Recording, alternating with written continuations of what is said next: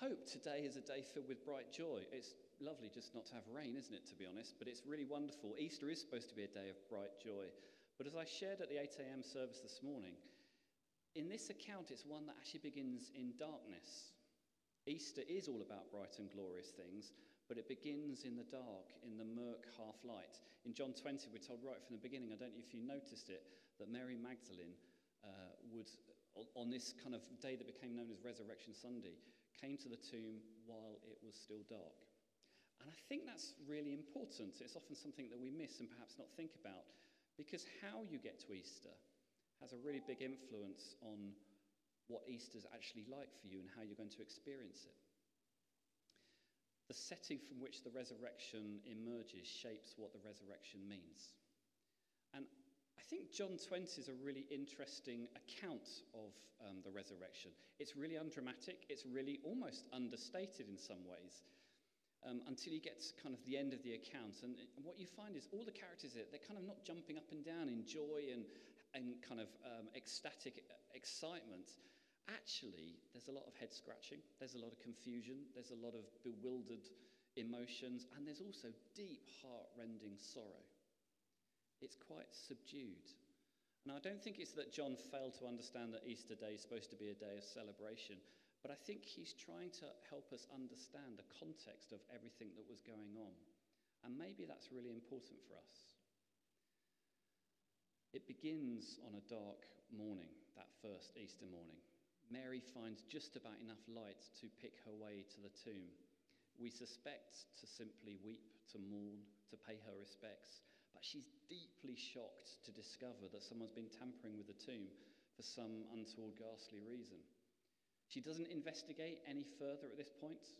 I guess she knows, well, the body must have been taken. There's been grave thieves around. Something terrible has happened. And she runs for help. In fact, there's actually a lot of running in this story you see in John's account in John chapter 20. It's not kind of leaping and skipping. It's kind of confused running. Peter and the other disciples, presumably John, run to check this terrible news. And they confirm that the stone has indeed been moved away. It's rather strange. We're told they discover that it's empty, but the burial clothes have been left. They've been neatly folded. There's this incredible detail about them being folded up.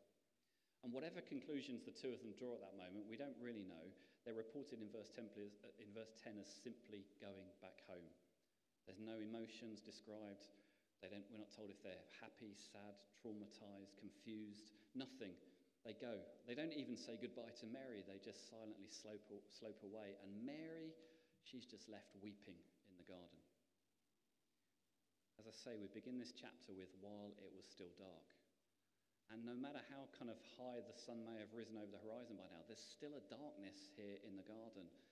The first emotion we have described to us is one of deep sorrow that Mary's feeling. She's bawling her eyes out, and this is where Easter truly begins. In darkness, in lament, in confusion and in pain. And there's the shadow of death lingering everywhere. But of course that is not where the story ends. It's where it begins, and I think that beginning is really important. As an aside, you'll notice that Mary doesn't recognize Jesus, first of all. In fact, at the end of Matthew's Gospel, one of the last words we read, that although Jesus is standing in the middle of all his friends, Jesus looked different enough that they weren't actually, some doubted who he really was. But it really was him there in that moment. And Mary looks at him and she mistakes him for a stranger. There's something different about his resurrection body. It is Jesus, but there's something a little bit different about him. Of course, they discover what that is soon.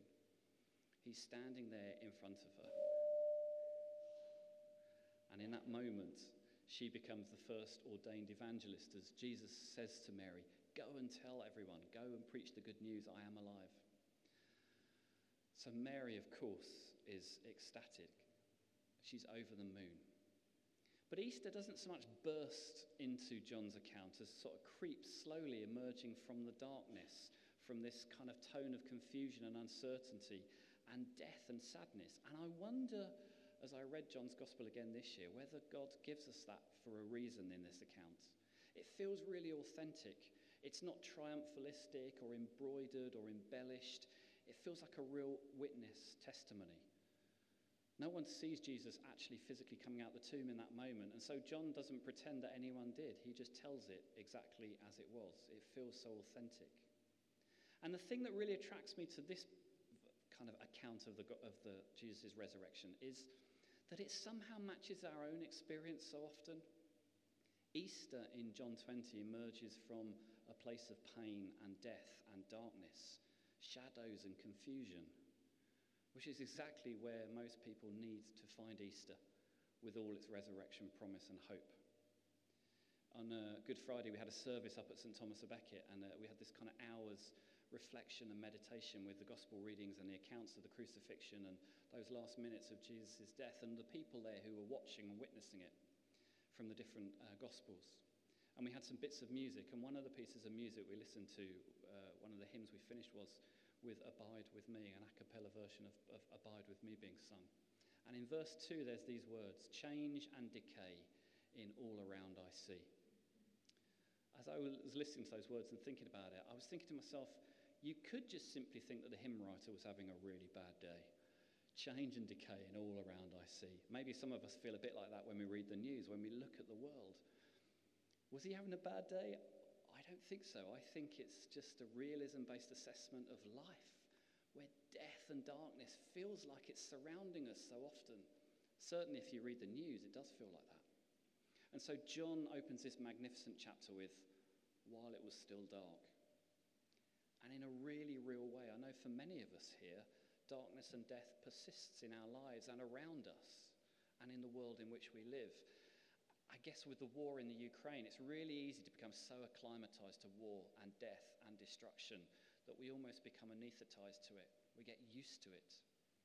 There is darkness in our world. There's darkness in our community. And if we're really honest, there's darkness in our own hearts. There's shadows of death and pain and uncertainty and confusion. And as we look at the world, a bit like Abide With Me, change and decay and all around I see, it feels like it's not getting better but worse. But that's where the great news of John 20 comes, because resurrection life creeps up on us, even in the darkness, and begins to break through our confusion and our pain and our tears. Easter comes for those who, like Mary, find themselves crying their eyes out some days, maybe many days. The triumph of God's life is real. Jesus is alive. Life, not death, has the last and best word. So we celebrate rightly today. We serve a risen Saviour who is worthy of every alleluia we can muster. So let's not forget that the gospel good news, the news of the gospel, the good news of Jesus comes often and emerges from the shadows of the very real, painful world in which we live. Death and darkness are the context for Easter. But there's the brightness and hope. From the shadows we find Jesus' life bursting in.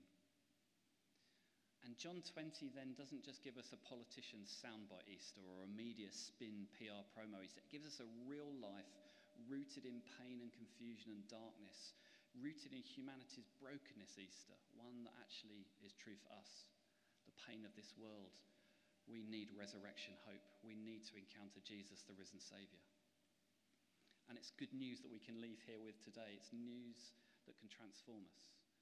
Because if Easter's joy and power requires the blare of trumpets and constant smiley faces and dancing and unbridled joy, if that's the only way you can encounter Easter, well, I think who among us can live up to that? But actually, John 20 gives us good news. That in the midst of darkness, in the midst of uncertainty, in the midst of shadows, there is a Saviour waiting, standing there, watching with eyes of love, standing in the shadows, and he is brimming with new life, and he's waiting to speak your name, because he knows who you are.